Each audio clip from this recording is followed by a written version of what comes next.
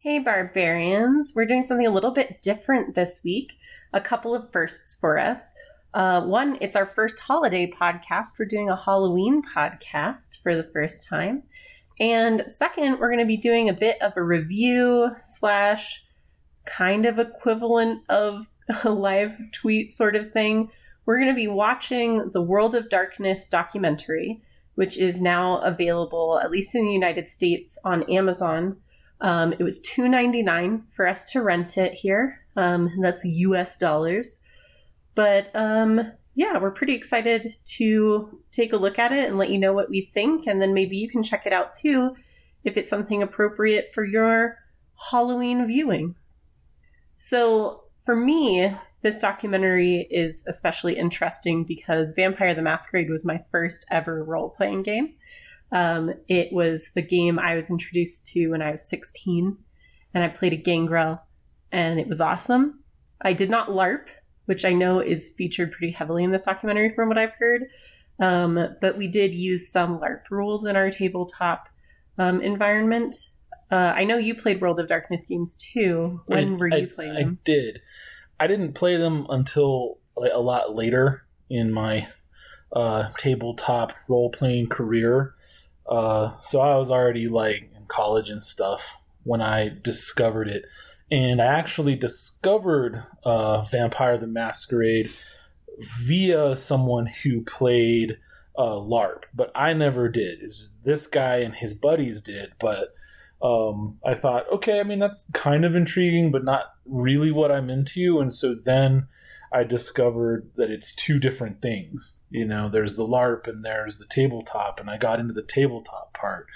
And I always played a Bruja because it just really spoke to me, that whole class, and building a real tanky, scrappy kind of biker sort of guy. So you went a little more stereotypical with your character as well? Not necessarily stereotypical for Vampire so much as maybe stereotypical to Vampire the Masquerade. And right. I think that was the difference that was important for me, because before then, stereotypical vampire to me... No, I meant stereotypical was, Bruja.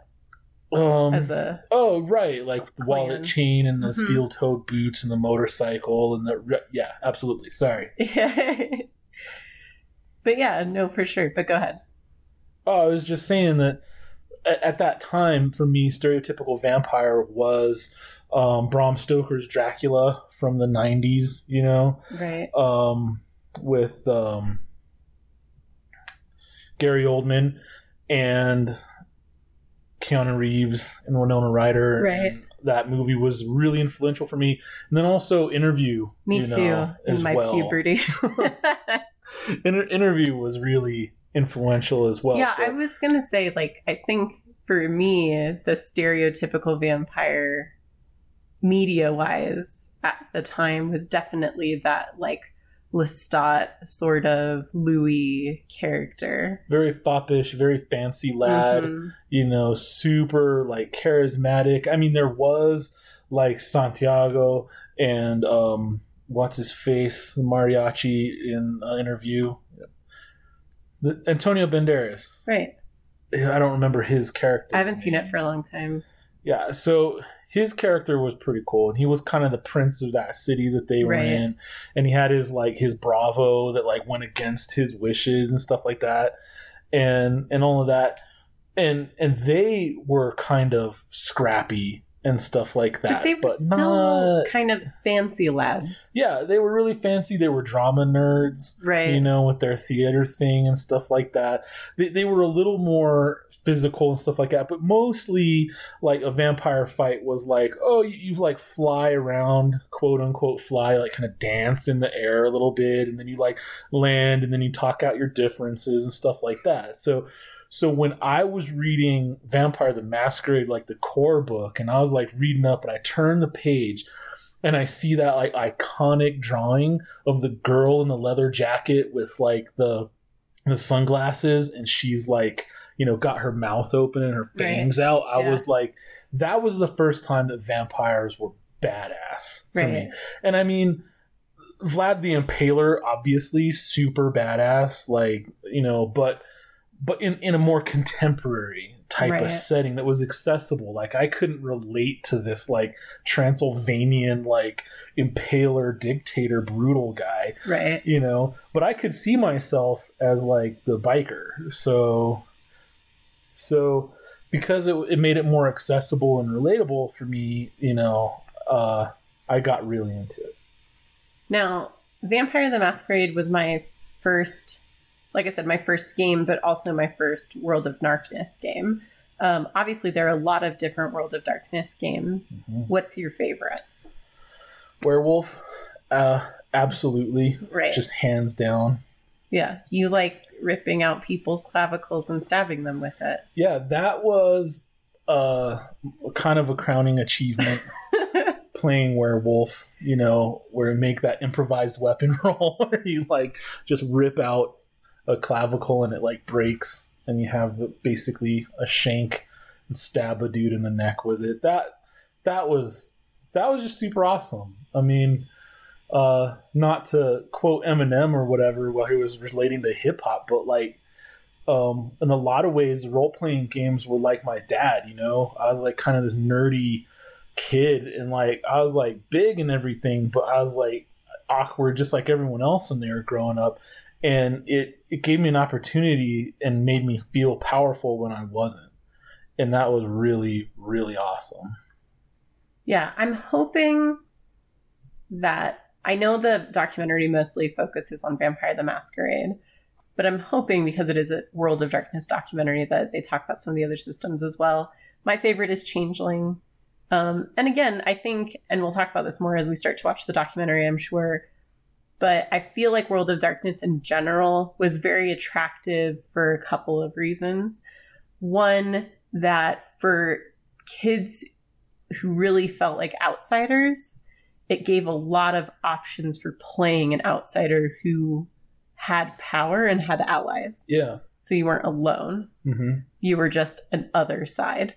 And then two, I think, especially back in the day, and we've talked about this before, like Dungeons and Dragons was especially crunchy. Mm-hmm. And so it was something that like typically boy nerds liked, and it was very math heavy and very like sometimes you'd have to roll under a number and sometimes you'd have to roll over a number, and you had to add stuff and you'd have to like understand how maps worked and stuff. And so I think for some people, it was kind of like a term you like to use a lot. It was kind of gatekeeping, yeah. Because that was hard to get into. Mm-hmm. Whereas World of Darkness games offered a storytelling driven system where there were dice if you weren't LARPing, but the dice were all out of 10, which is a much more like intuitive value.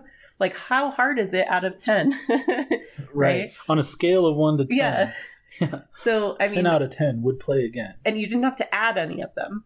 It was just like, how many of them were high enough? Mm-hmm. Right? And so I think for a lot of people, the idea that you were telling stories and building cool characters and not doing math made it very attractive as well. It was also, so in addition to the fact that girls played it, which made it very attractive for me, it was also that, I mean, if you've listened to any of the games that we've played, I mean, you were there, but I mean, just as a participant, if you notice that I really like to actively participate in the story, right? That's unfolding. I like to be like, I kind of make this move. I kind of do this. I do that. I like to describe like what my character is doing. I have to have more agency as a character. And like Dungeons and Dragons historically wasn't like that. That's how me and my cousin played it, and how me and my friends played it back in like advanced D&D and 2nd edition, like back in the day, right? We wouldn't really follow the rule book so much. We would just kind of make a badass character and then kind of like play through a story that we kind of told each other together. So as I was exposed to tabletop like that when I got into D&D later on, where my nerdier friends would be like, no, rules and stuff like that, and you have to like shut up and listen to what the dungeon master tells you is happening and tells you what's going on, and you tell him, or him, let's be real, what spell you want to cast or attack you want to do, and he tells you what your character does. I've kind of fell out of love with it for many years, and World of Darkness brought me back into it because of that collaborative storytelling kind of experience. Right. And I do think that, especially nowadays, more and more game masters are running games that way. And especially as it's away from just the hardcore, like, rules memorizing rules lawyer DMs, I think are much less common. We're seeing a lot more like story-driven DMs. We're seeing a lot more diversity in people who are running games. And so I think that issue is not system-specific anymore, but definitely at the time that was a kind of a valid stereotype, I think, for how the games worked. Yeah, and it's kind of like also influenced, to a certain degree, by the zeitgeist we have displayed from filmmakers like Guy Ritchie and stuff like that, where and just that style. And like, I don't know the name of the director off the dome, but like he does a lot of Simon Pegg movies like Shaun of the Dead and the Winchester movie Shaun of the Dead. Okay, but the other one that he's into, the same Hot Fuzz. That style, that very like dynamic storytelling style in the movie, and then also where you have films like High Fidelity, where they'll show a piece of action play out, and then like rewind it, like, no, that's not what really happened. That's like what this character was thinking he wanted to have happen in his mind, and like in reality, this is what took place. Right. And you kind of have that feeling in a lot of role-playing games now, where a character will be like, oh, I do this and I do that, and I like jump and kick off the wall, and I like bust him in his chops with my foot and stuff like that. And then you roll and it's like a 4, and it's like, okay, well, that doesn't happen, but like, what I mean? And then you kind of work together, and it's just so much more fun when you can really, really get into and operate in that imaginative play space. Right. It is just so decompressing and relaxing for me, and I think a lot of people are really keying in to that style of play. Well, obviously this has been quite a bit of intro to like kind of our introduction to the World of Darkness and kind of how it resonated with us the first time we played it. But let's go ahead and start the documentary. And when we get to a point where we feel like we have some things to talk about, we'll come back and let you guys know. So stay tuned.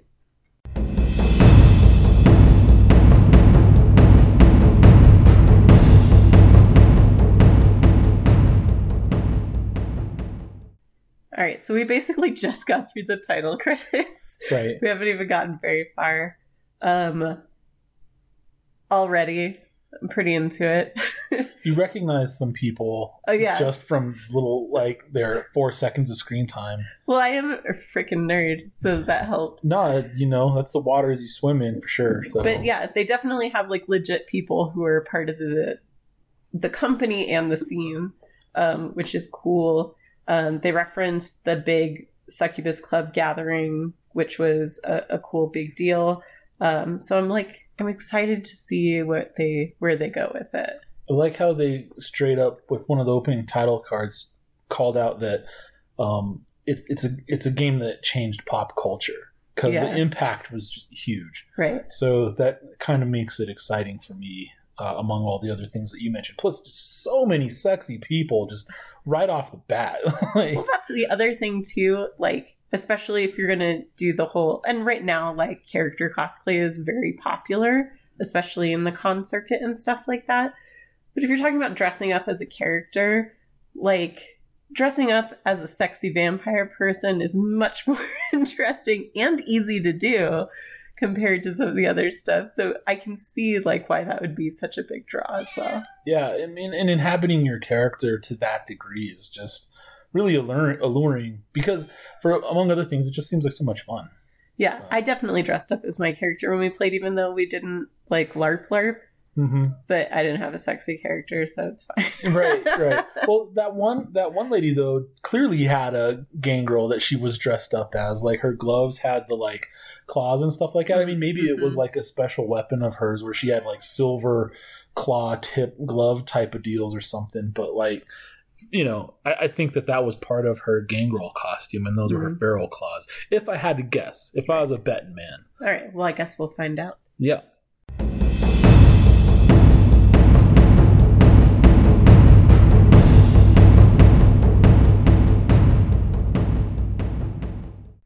So they were just talking about the movies that it draws from, and they were showing like Lost Boys and stuff like that, and talking about how it draws not only from the movies but just the entire spectrum of popular vampire lore. And that might have been why it was so appealing to me, because in terms of fiction, that's just how I tend to think, like in terms of these movie vignettes and movie scenes and stuff like that. Right. And so for that to be translated to something that I could directly participate in was huge. And I think that's why it made such a giant splash in terms of pop culture.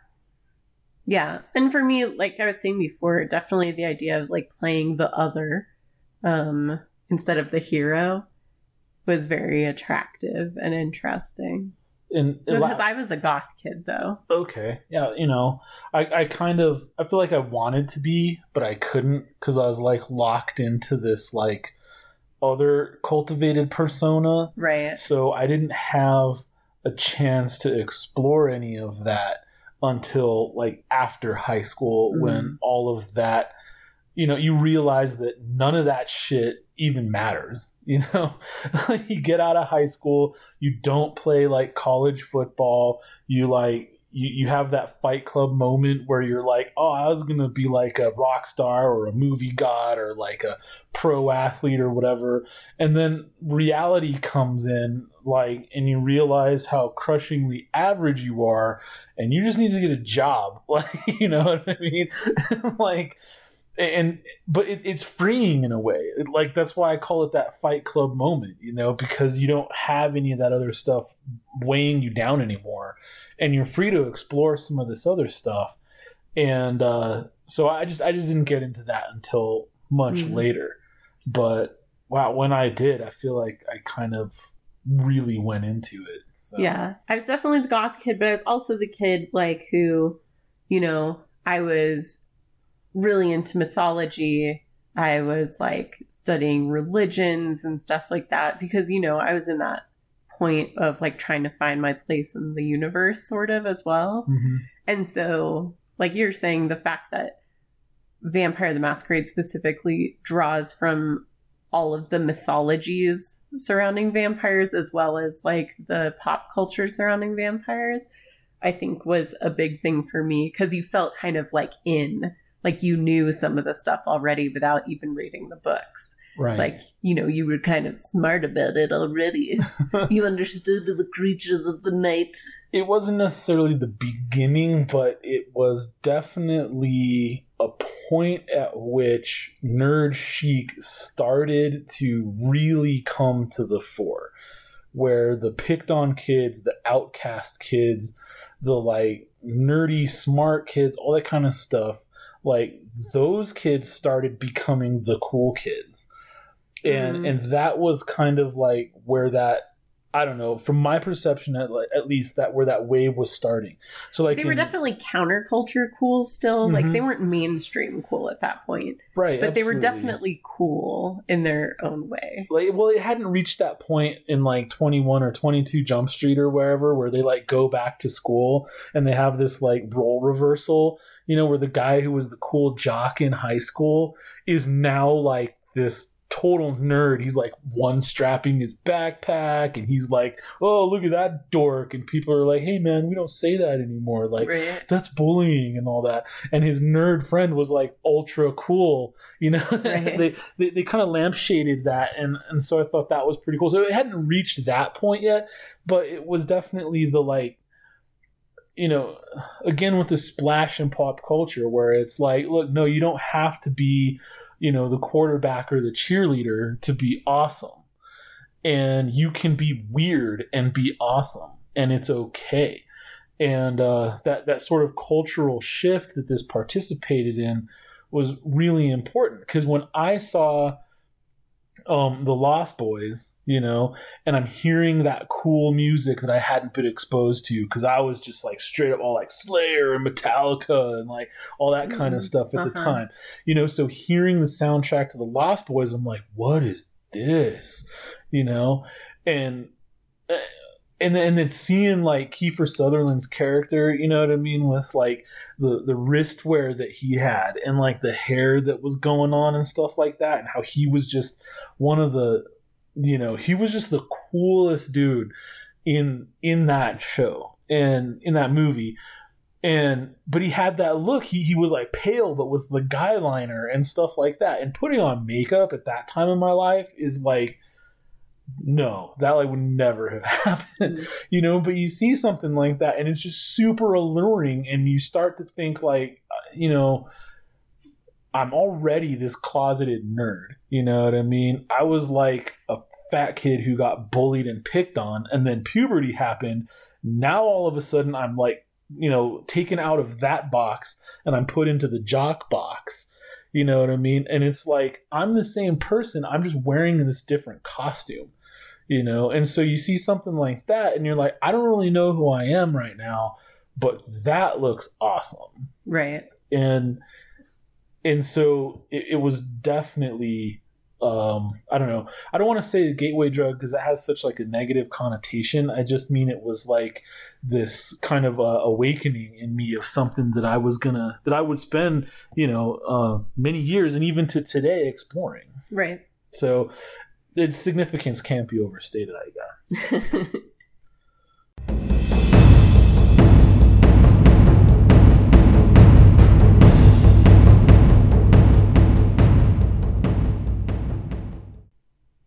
Okay, spoiler alert, but the idea that the cover for the original Vampire the Masquerade book was just like an accident, like they ran out of money when they finally made it, right? And they had all of that awesome artwork inside it, and they couldn't do the cover they wanted, which they showed, and it was just ultra cheesy. Bad. It was horrible. Bad. Yeah, and then they're like the rose on the green marble or granite or whatever. They were like, well, we just kind of phoned that in because it was all we could afford. I'm like, that was an accident, dude. The contrast of the red of the rose on the green and the black, and it's man, it's such an iconic cover. It's perfect. And it's like, yeah, like that's one of the things you remember from that edition of Vampire is that cover. It has. I mean, the rose looks like blood. It looks like lips. It looks like, and the red petals of the rose itself, but like just the whole rose with the thorns and the like, it's kind of wilty. It looks like life. It looks like death. I mean, you can unpack that cover all day long. And they were just like, yeah, like it was all we could afford, like whatever. And I'm like, what? And my mind is blown with that revelation. I had no idea. Right. About that. That's well, and just that art that's in there, like that primary edition Vampire the Masquerade, like super dark art that we talked about in the intro, and they showed the one that you were talking about. They did, and it was hilarious because we saw just like a tiny pan of it, right? Like it's panning up, and before you even get to her necklace, we're both like, there she is, that's her. And like you can recognize it. It is so iconic. It's like seared into my mind because I remember it's a full page in the book, and you turn the page and bam, and right there you're like, I'm in. You push all your chips in right at that point, and you've been playing Rifts, you've been playing Dungeons and Dragons, you've been playing all this stuff, and it's like it all comes flooding back in a way that like this is a place where I can do everything I've wanted to do this whole time. Right. So it was just really impactful. Tim, what's the guy's name? Tim Backstreet, I think, something like that. His art just super iconic and gritty and amazing. And that guy's a hardcore badass. I gotta look up his name.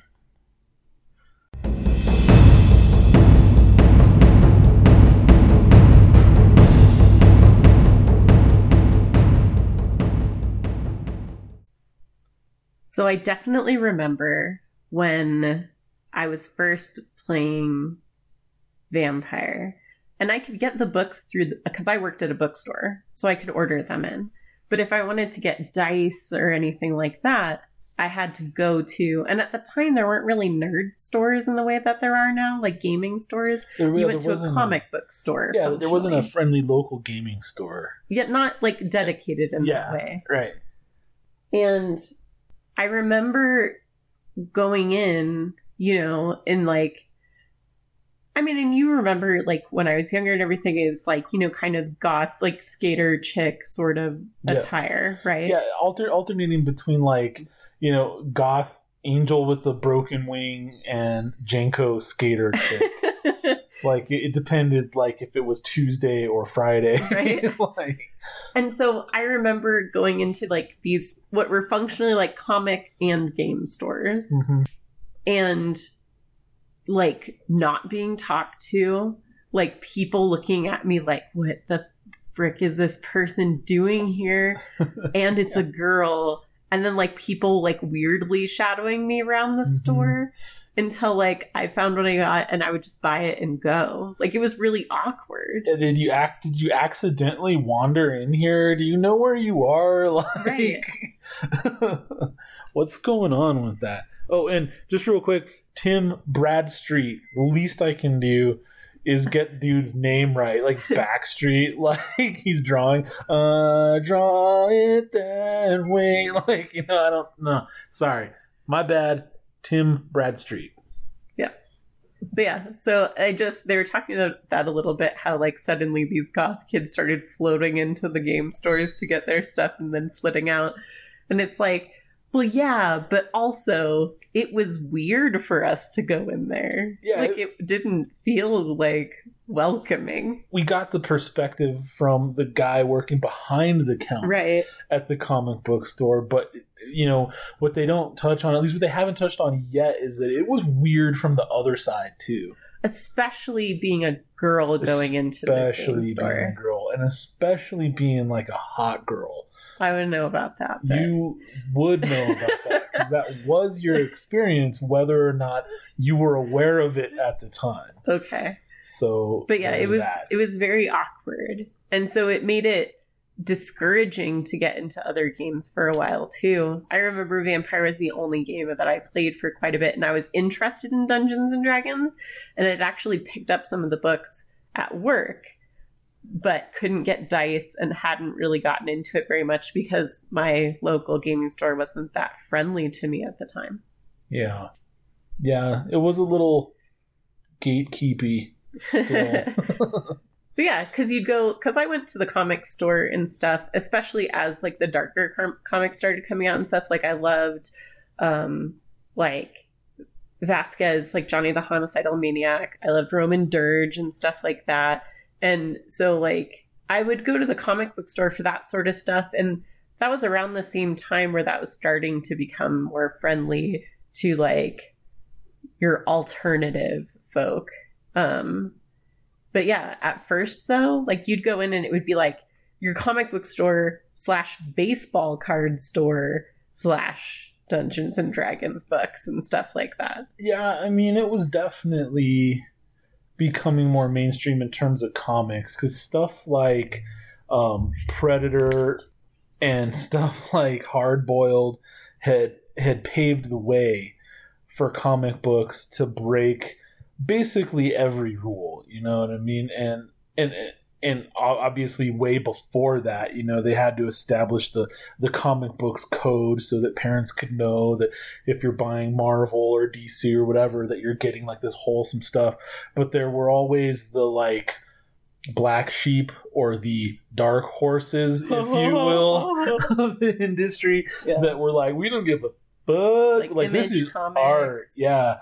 Oni Press, they would they're like, this is art, so you can't like, I mean, Well, you can make, stuff for a certain audience. You can have the like Sesame Street or whatever. You can have, I don't want to sound like I'm shitting on Marvel because I love Marvel, but what I mean is you can conform to that like wide appeal of rating your stuff like, PG, or you can be like, this is art and part of that is pushing this envelope. And so, and then of course Watchmen came out and just blew everything away. Right. Like it can be gritty, it can be art, and it's legit, and it kind of legitimized everything. Well, and then I think, then the stuff that would have been considered much more mature began becoming more mainstream, right. like with like Witchblade and the Darkness and stuff like that. And that was definitely my comic scene for sure. Right. And then, now we're here today where you have stuff like Saga, which is just some of the best storytelling that I've encountered in like all of fiction, let alone comics. And it's just beautifully illustrated, and it pushes all the rules, and it bends and blends every genre. It's amazing. And, we owe a lot of where we are to, the feeling of that time and how World of Darkness participated in that.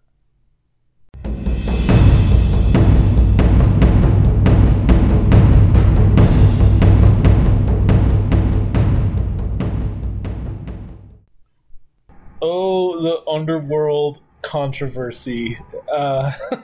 Such a dichotomy, and at once so near and dear to my heart as a movie, and also just so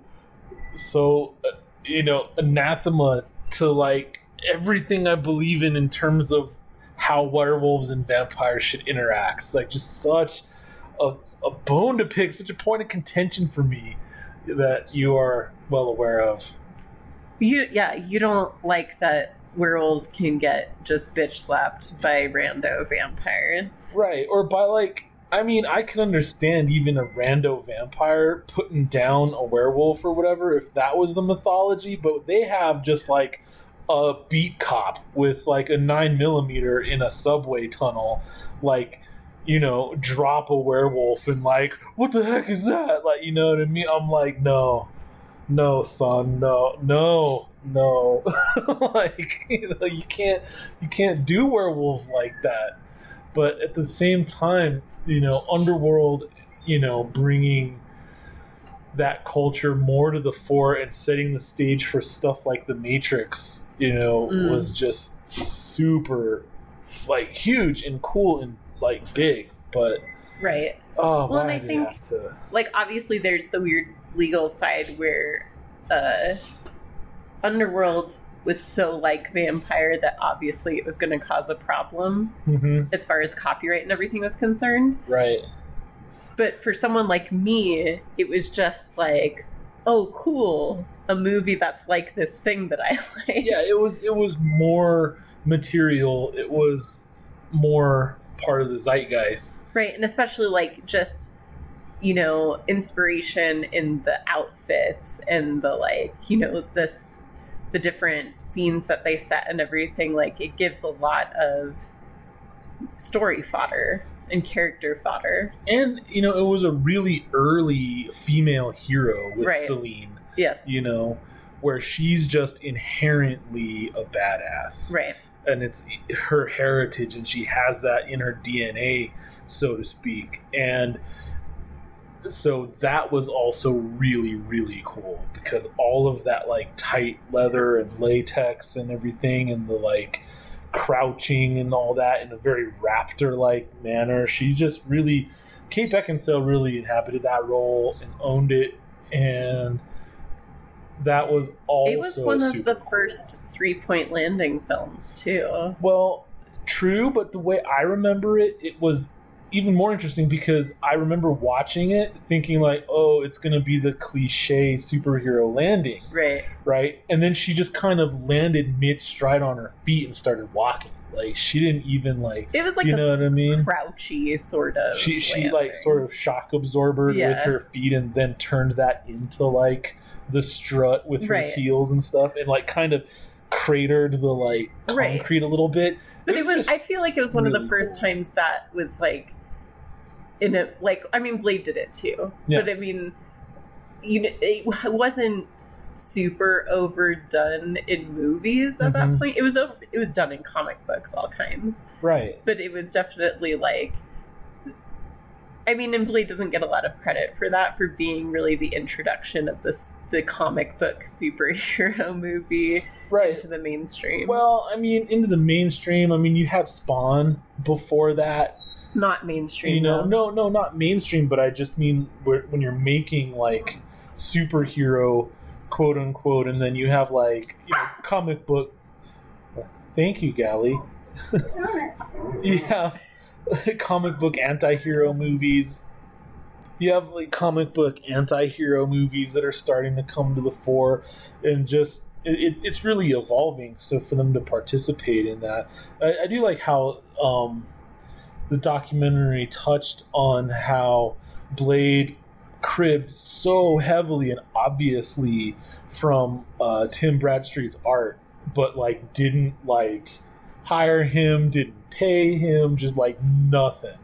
And how for Blade 2 though, Guillermo del Toro like called up Tim Bradstreet and was like, okay, we're gonna do it right this time. And that was awesome. So shout out to my man Guillermo. I'm gonna follow him on Twitter, like you said, because apparently he's super cool. He's really cool. So I'm gonna follow him now because he jumped up like several notches in my esteem because of his treatment of Tim Bradstreet in Blade 2 that I was not aware of until watching this. Well, and again, like just talking about Guillermo generally, like what a font of ideas and inspiration in the way that he sees the world through, like the way he creates creatures and stuff like that. It's like absolutely, yeah. I mean, Prince Nuada to this day informs a lot of my role play in terms of drow and other elves and stuff like that. The drow warlock that I'm going to play in our next game, you know, offline friend game, is heavily influenced by Prince Nuada. He's not a melee character, right, and he's not a badass in that regard, but just the regal, noble, like his bearing, his bearing and his worldview of like certain things just don't happen in my world because of who I am, and to some degree it exerts an amount of influence, you know, over his surroundings. So we're about 3/4, 2/3 the way through the documentary at this point. Yeah, we have about half an hour left. So the other thing that we kind of watched and touched on, but we didn't have enough to talk about Deposit at the time, is they were talking about how the market had started to decrease. Obviously, like TSR was bought out, which eventually becomes Wizards of the Coast under Hasbro. Right.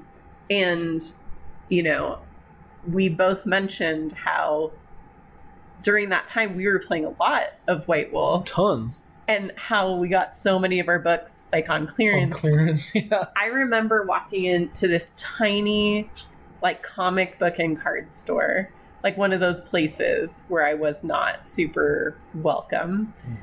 And I walked straight to the clearance bins, and it was just boxes and boxes of White Wolf Clan books and stuff. And so many of the books on our shelf right now are from those clearance boxes. Right.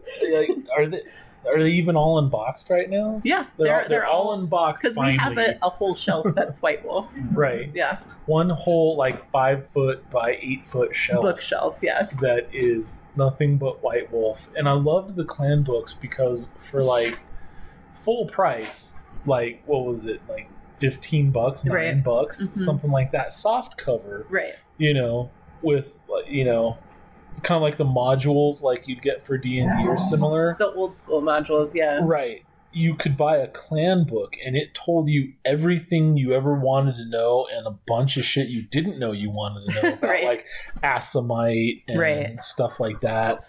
And like even just like iconic characters in the game that were like a certain, you know, clan affiliation, you know, and all of that. And I almost want to say Auspice, but that's like Werewolf. But they did all the same stuff for Werewolf. They had this glut of material at the time. Like the Changing Breeds book. Right. Yeah. With all of the like the snake shifters and all that kind of stuff. Yeah. Who were the assassins to cull the herd and keep it from being all, bananas. There was this glut of material that was just bananas in its scope and depth and breadth. And as someone who wanted to be a writer, but at the time had to like make money, seeing that this was a thing that could be done was pretty cool. And then, but also, why was it so cheap? It seems at the height of popularity for me because of these movies and stuff that were coming out. Like, I had no idea, that they were going through all these struggles, right, and stuff like that. And so for them to blow it up, like, I didn't learn about them making that move until many, many years later. What move? Fulfilling the prophecy, making Gehenna happen, making the Ascension, the Apocalypse, all of that taking place all at once and just rebooting everything. Right. And a lot of people, just talking about the glut of materials, and then I'll kind of get into that. The materials were, I think, they didn't make it overwhelming on a player side. They made it helpful on a player side because you could get a little book that told you a lot about your character. Right, yeah, exactly. Where it made it difficult was on the storyteller side, because I was expected as someone running a game to have all of those books for my players and to know the content that was in all of those books for my games. And that became overwhelming. Yeah, I could see how that could happen, especially when we were still sort of into the,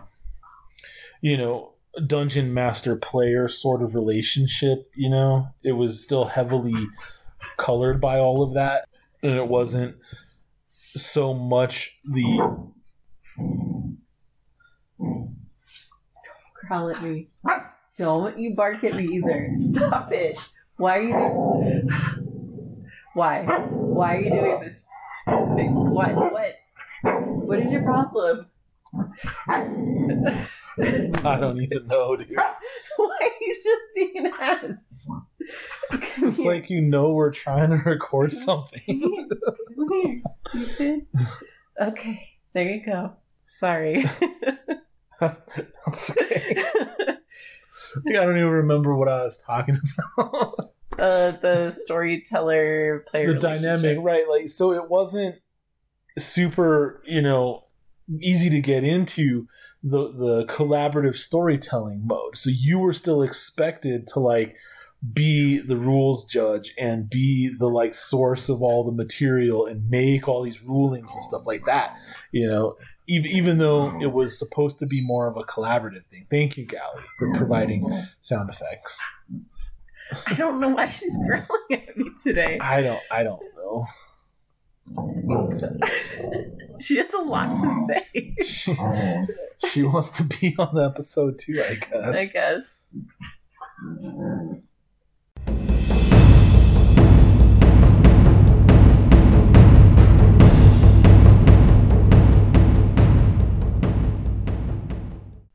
So, a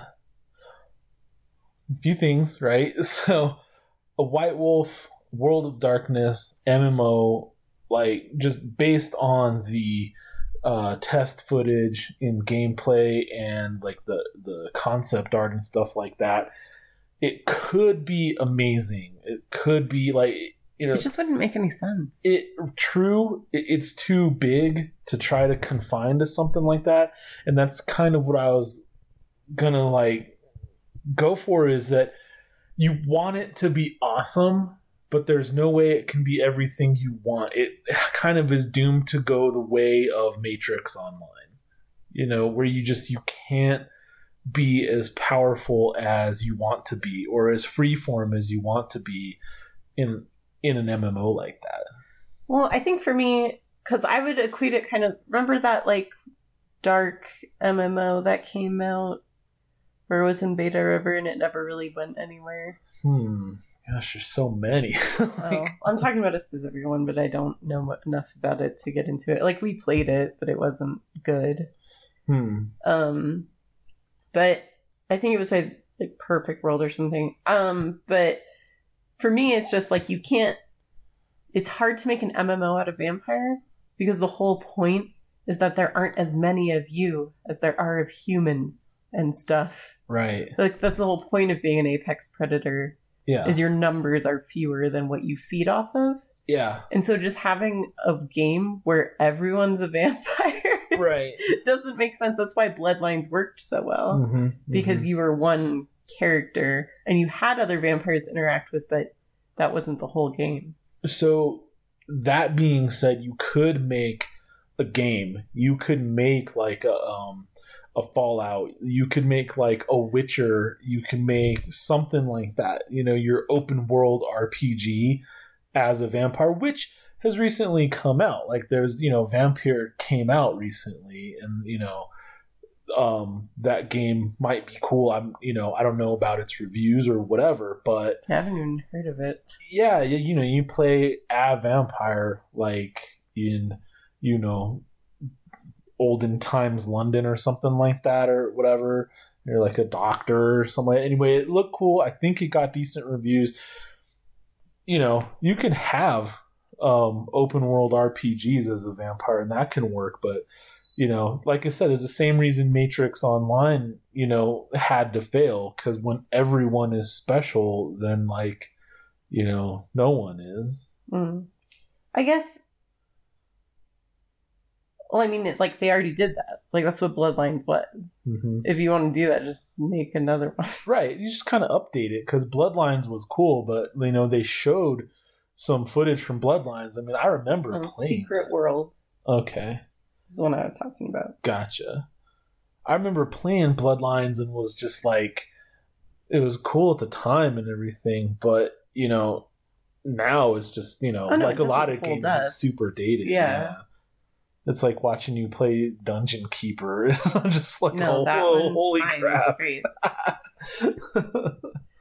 But yeah, what were your thoughts on the documentary? One recurring theme that I noticed that I really liked that they touched on was how it resonated with so many people because of people's moral struggle, you know, when confronted with a horrible situation. The idea that you're this monster now and you have to do certain things to survive, and how do you struggle to hold on to your humanity, is a core tenet of the game. You know, like you can lose humanity to where you just become this beast. And that's been a really, you know, deeply interrogated concept throughout, you know, philosophy and psychology and stuff like that. Just, you know, ever since we really started thinking, you know what I mean, as a species. And so to be able to act that out is also has a very cathartic potential, and they touched on that as well, you know. And so I thought that was also pretty cool. And like just thinking back on the books, how they have quotes where they tie everything together. They have, you know, song lyrics in there. They have like Thomas Hobbes quotes, you know, just like all of these different facets that all tie in together, just sort of really let you experience this struggle to survive human condition in a whole new way. And so I thought, yeah, and you never really ran the game so much. No. So like, even if you like took any of the storylines or anything and went with them, every storyline that they had also had a list of media, like movies and books, that would put you in the right place for that game. Yeah, and getting in the right mind space for a game is definitely important, at least to me. You know what I mean? Well, and especially when you're playing something that dark. Right. That's not always a natural switch for everyone. It's tough to leave your, you know, job at like the coffee shop or like the tech support or whatever, and then like go home and like put on your like, you know, Bruja vest or your like Ravnos like, you know, jacket or whatever, and become this other, you know, creature without kind of surrounding yourself, or maybe, you know, kind of pre-gaming with that other media. Yeah. I will say, I guess I'll start with some like negatives, then go to what I liked about it. It took them a long time to bring this to a wide audience. Mm-hmm. Like, this documentary was done a while ago. Okay. And only recently, like, we've been waiting for it to come out on Amazon because even it was officially released, but they had trouble getting it out on the big media platforms. Right. Yeah. And so, unfortunately, because of that, it's already a bit dated. Mm-hmm. Because the documentary stops before V5. Okay.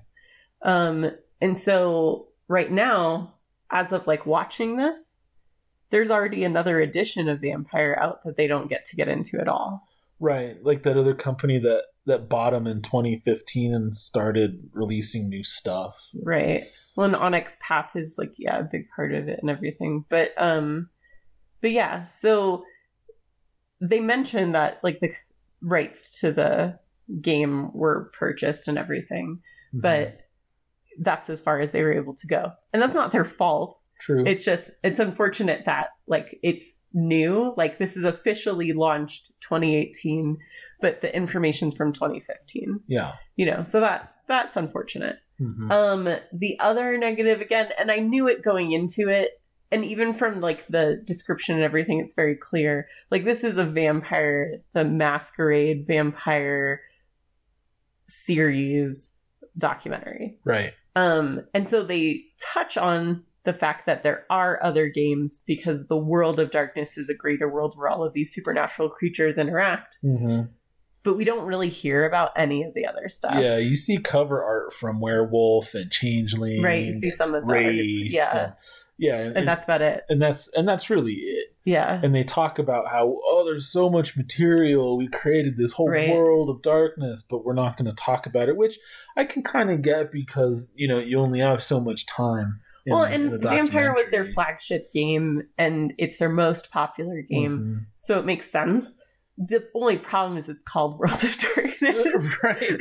I mean, it's a little bit, I don't know, misleading. Not necessarily misleading, but, you should know what you're getting into, that, it's a vampire. It's a vampire Masquerade documentary. Yeah.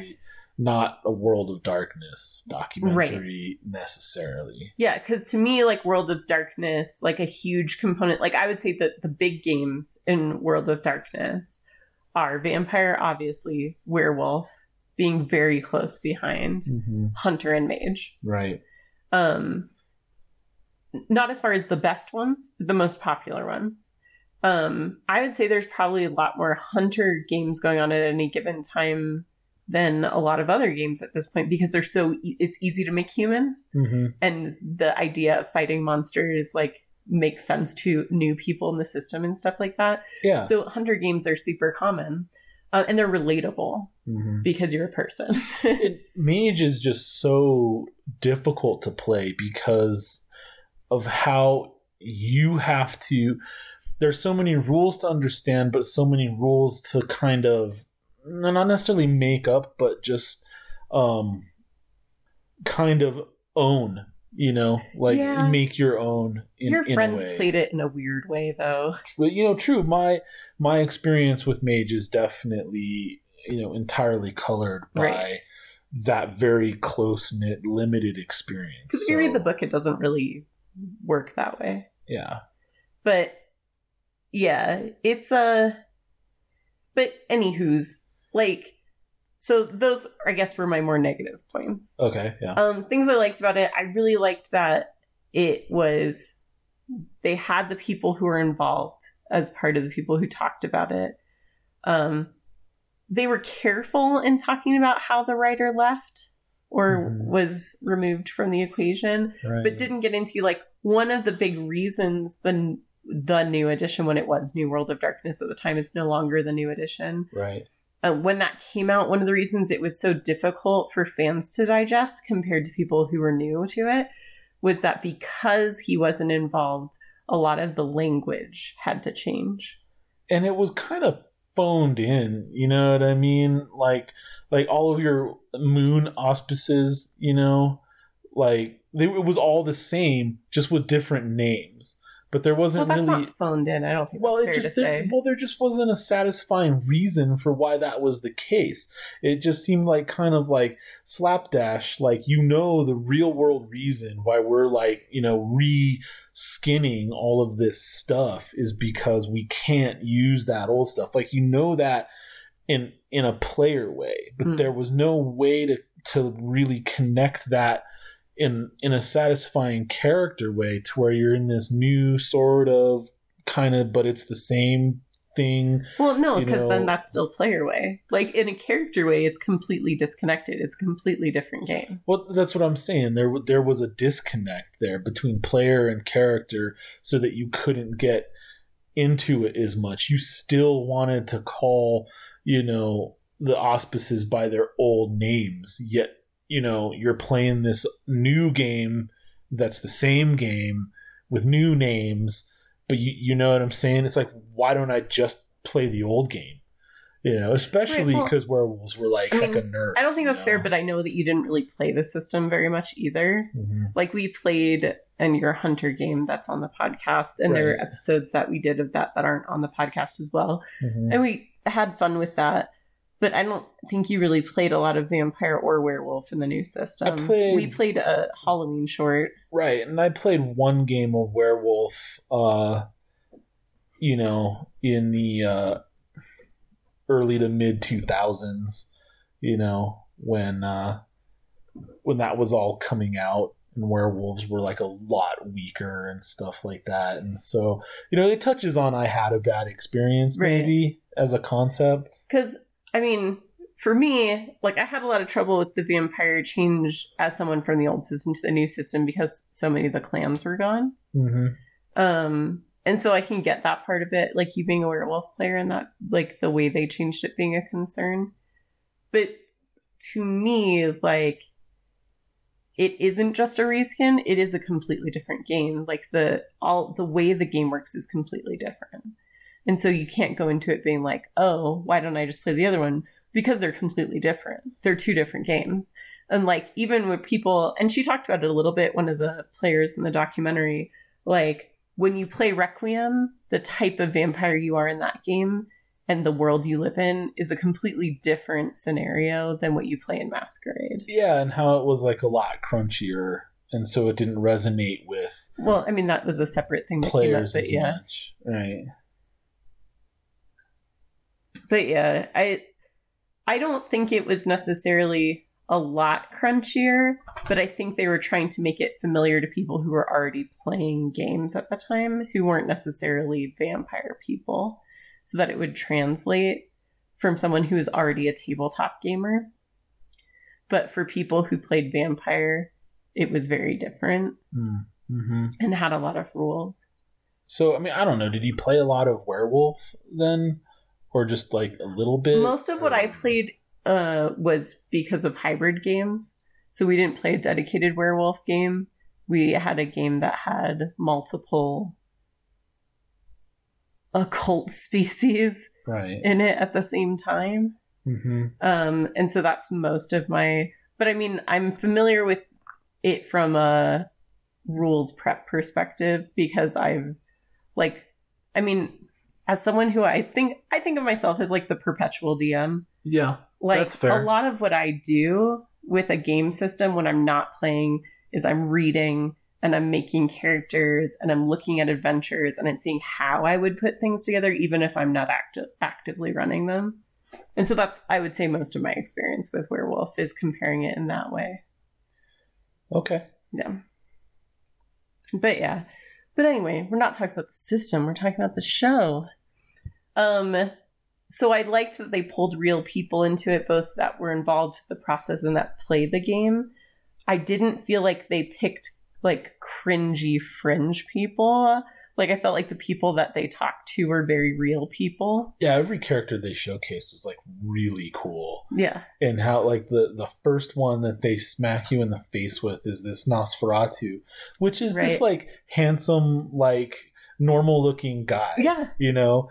And then he's like like all of the character, it basically shows them getting into character by putting on their makeup. Right. And I'm sitting there thinking, like, yeah, this brought a lot of girls into the fold, and they also had this huge advantage because they knew how makeup works. You know, not all of them, right, but a lot of them, right? And so I'm watching this guy get into his like Nosferatu stuff. I'm like, oh, he's gonna be like one of the like, you know, cute Nosferatu who doesn't like, you know, go all in, and then he's done, and we're both like, whoa, like holy shit. A, he looks amazing. B, he made himself super ugly, but also just like had that iconic Nosferatu look, not only from the clan, but it's inspiring material, like of the movie of the same name. Right. You know? I mean, this dude straight transformed himself into like this Willem Dafoe style, like the two like buck teeth misshapen things and everything. Right. And then they showed all these other Nosferatu that and stuff like that were also just amazing and super well done. Yeah. And I mean, like, the guy was cool. He was a combination of the Willem Dafoe, like, you know, Nosferatu, not like remake, but like, you know, the making of the movie that he starred in of that. And then also because he had like a beanie on and he was still like kind of young looking. So he was like, if the character Mouse from the first Matrix movie was a Nosferatu, like that's what he looked like. Yeah. It's like he was still cute, but horrifying and just like awesome. And they were all like that, just in a different way. Yeah. No, people who play Nazis and Malkavs are a special breed for sure, because they're such cool clans, but they're very difficult in a lot of ways to play, and I think especially in the LARP sense. Okay. Because they're so against the grain. Yeah. You know? And Masquerade in particular is all about being with society and with the grain and following the rules, especially if you're playing a Camarilla campaign. Okay. But yeah. Yeah, I think it would be difficult to play like to LARP would be tough, you know, because you have to be really careful in terms of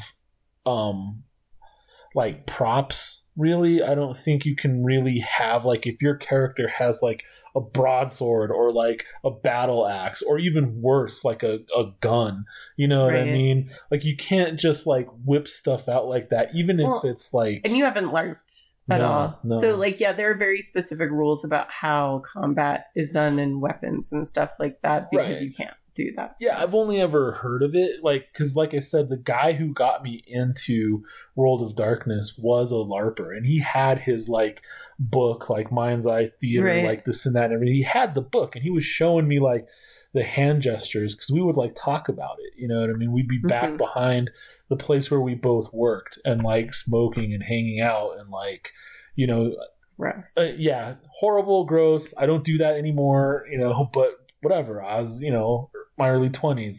No, okay, not everyone was perfect in their early 20s, all right? So, like, anyway, and he would be telling me about the hand gestures that you do to signify different things.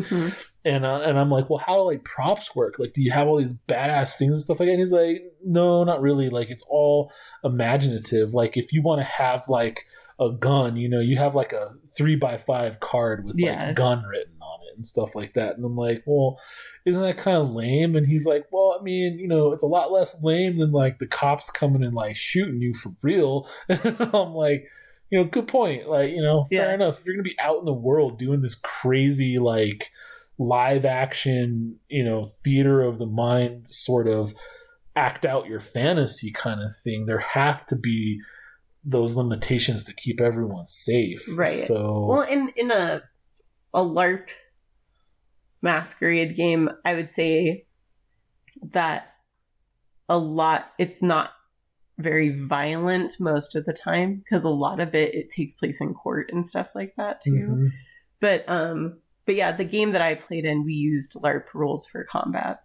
Okay. And so we like sat around the table for a lot of our like discussion and talking and stuff like that, and then we would stand up for combat and have our cards and stuff like that. And we played LARP style combat for our characters.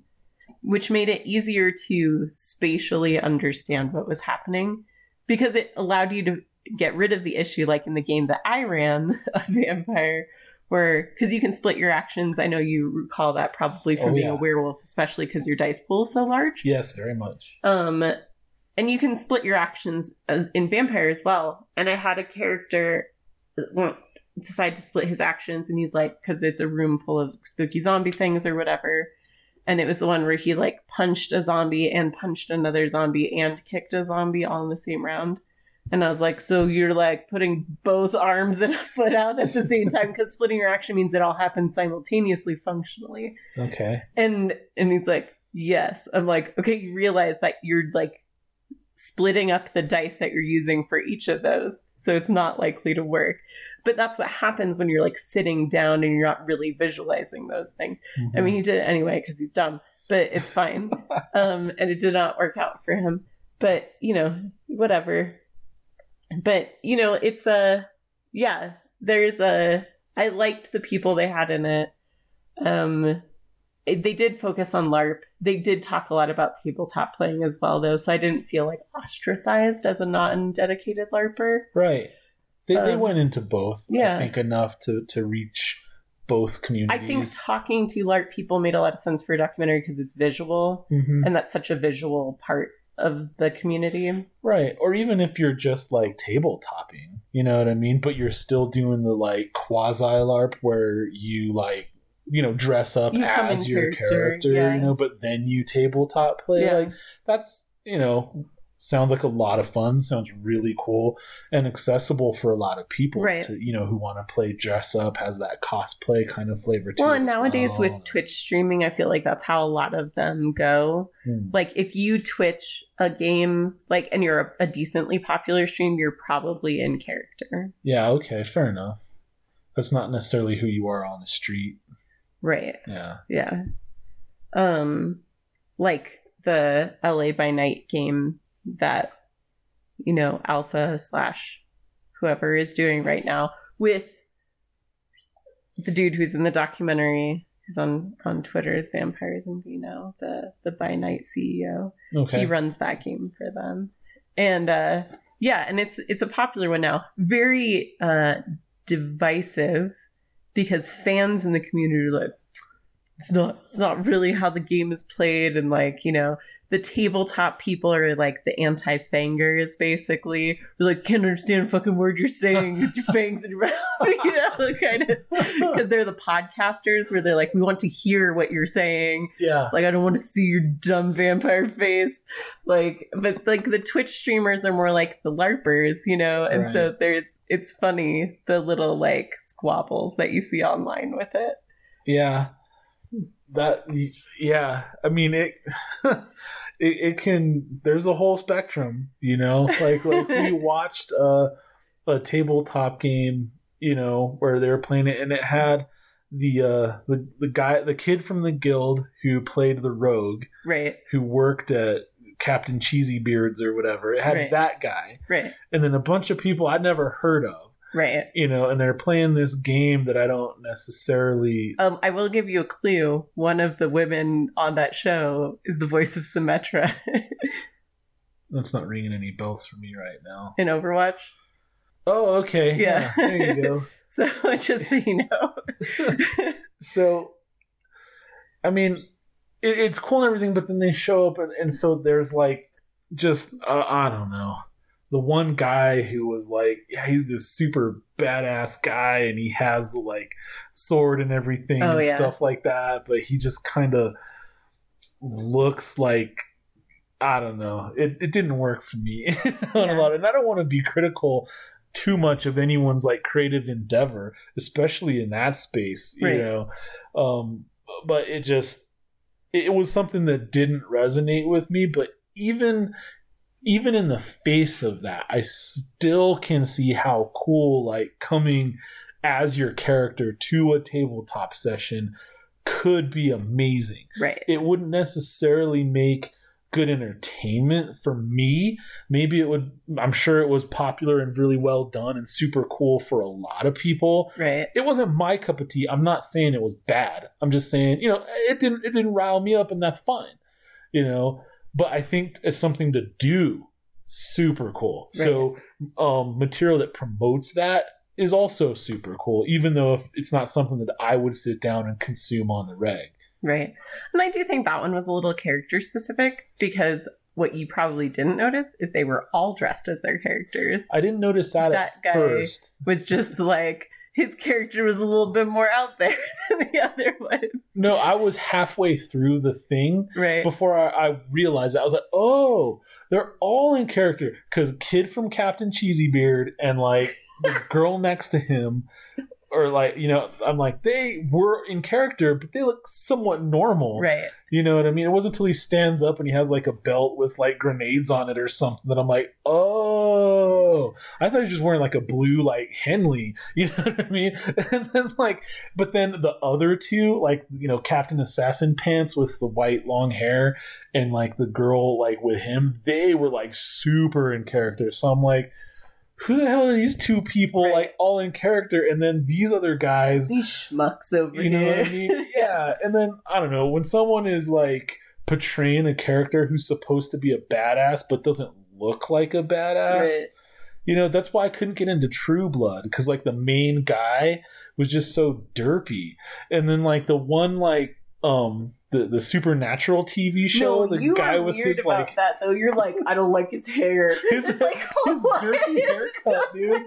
I'm just like, I couldn't get into it, man. Like, if you are playing a character like that's supposed to be a badass, you have to look like a badass. Like if Wesley Snipes, when he was playing Blade, was like fat, like it wouldn't work, you know what I mean? And not to fat shame anybody or whatever, you know what I mean?